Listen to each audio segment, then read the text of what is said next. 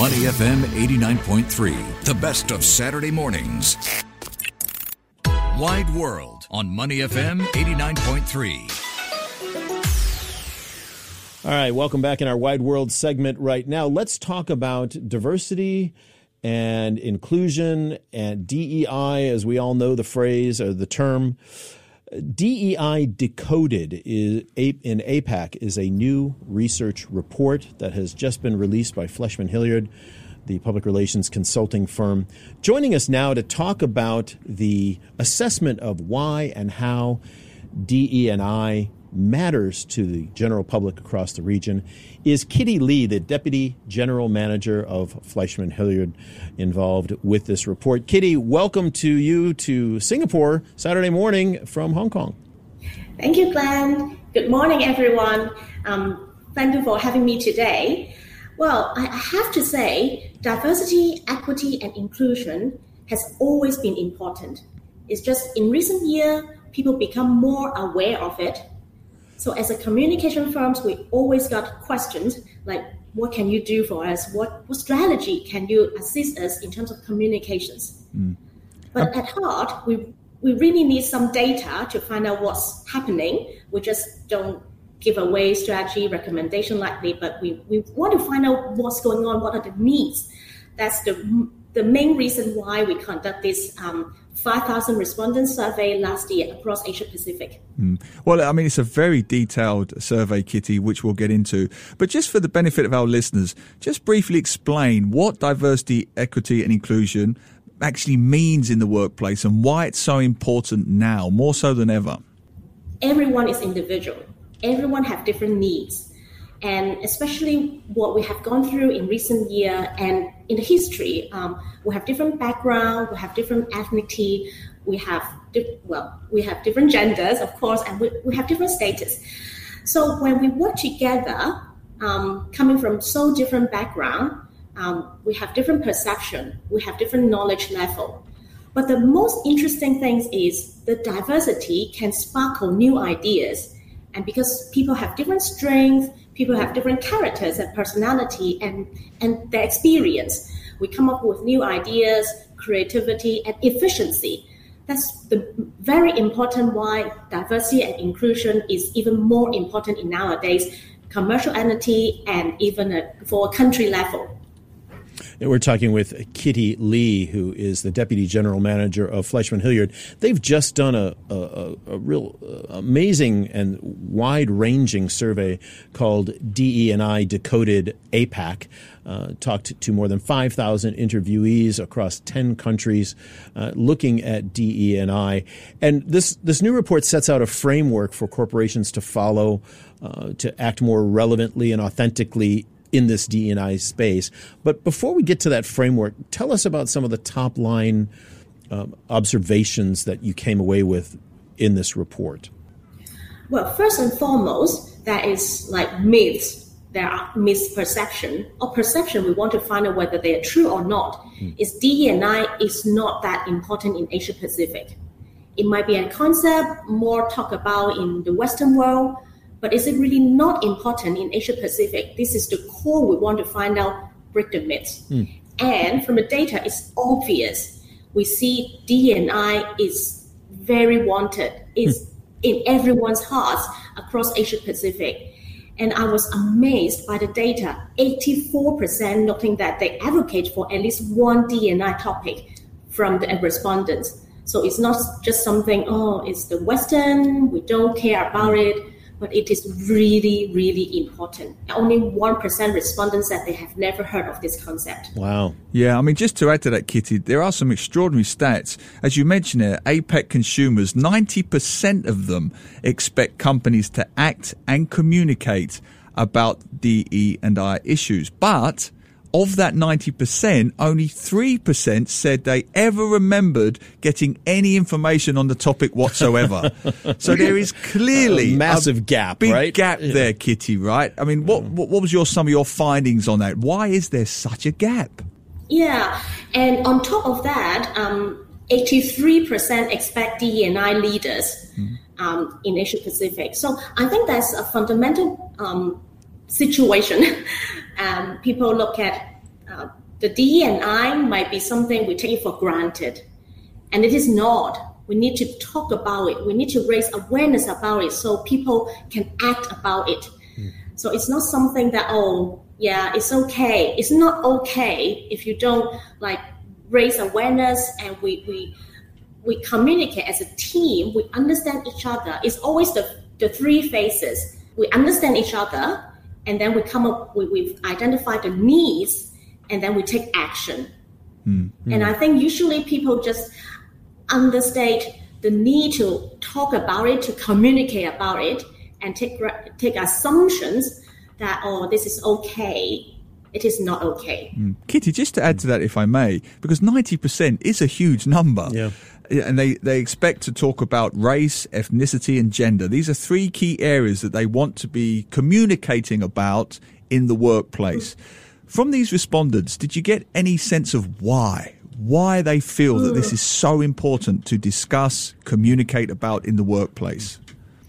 Well, before we get into the why, I also want to highlight in our research, we also find out most of the respondents are not comfortable to talk about DE&I topics in workplace environment. I think that's very interconnected. So they're not comfortable talking about it, so they don't talk about it.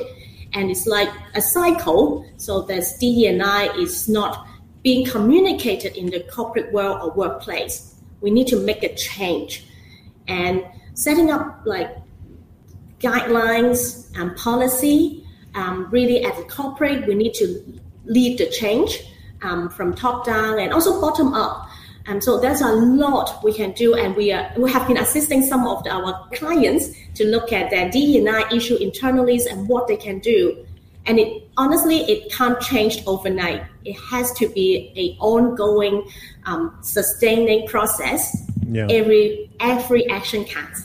So, Kitty, let's get into this structure of what the framework, I should say, for what corporations can do, how they can follow in the APAC region to act more relevantly, to be authentic, to meet the needs of these 90% of people that that want to have this information available in their workplaces and have a good DE&I program. What does the framework look like? First of all, we need to recognize Asia is such a diversified market. Yeah. We are having 4 billion people, 2,000 languages. Yeah. And looking at Singapore, it's such a diversified city, a lot of different culture, ethnicity. It's great. But as I said at the beginning, everyone have their different needs, experience, and background. So it's very important to get together and understand each other. I want to highlight some of the very interesting data about Singapore. Well, Singapore, is a very rich cultural and religion is very diverse. So you would naturally assume DE&I is such a easy topic on people understand, get familiar about it. However, sorry to say, you rank number 8 across the 10 markets in Asia Pacific. Is that right? Interesting. Yeah. So pretty low on that list, huh? Yeah. So when we ask our respondents, are you familiar with the DE&I topic? Only 67% of the respondents say yes, they are familiar. So it's still the concept of DE&I is still having a mixed level in Singapore. That's that's fascinating because I would expect. As I said, Singapore is such a diversified culture. People of course, I understand that. And this result really struck me. Wow. Well, it strikes me as the contradiction that you're alluding to there, Kitty, so well, which is respondents, including Singapore, want to talk about and discuss diversity, equity, and inclusion. They want it included in corporate communication. But on the flip side, they're not comfortable talking about it. So where do we find this middle ground? What strategy can we use in the workplace to reach this comfortable middle ground? Well, think positively, flip the lens. That means there are a lot of things we can do to up the level. And among the 18 topics we asked our respondents, the top 3 areas that Singaporean wants to address to see the most is racism, discrimination in general, and discrimination against people with disabilities. So I think these like commonly we are hearing from respondents, they want to see change. And so that's, well, as I said, it's an ongoing journey. It won't change overnight, but maybe we can start with these 3 topics that people really want to see change. Kitty, the report that you've put out, and I'm putting the link right now in our Facebook Live chat, so folks can actually go and look at that report.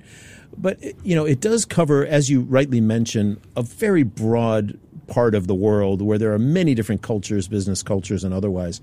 But I think fundamentally, everybody recognizes that there needs to be some change, some positive change in the amount of diversity in companies and the equity, the inclusion aspects of it. Like, these are some, in this day and age, coming to be basic human rights, I think, that most people would think about in terms of business.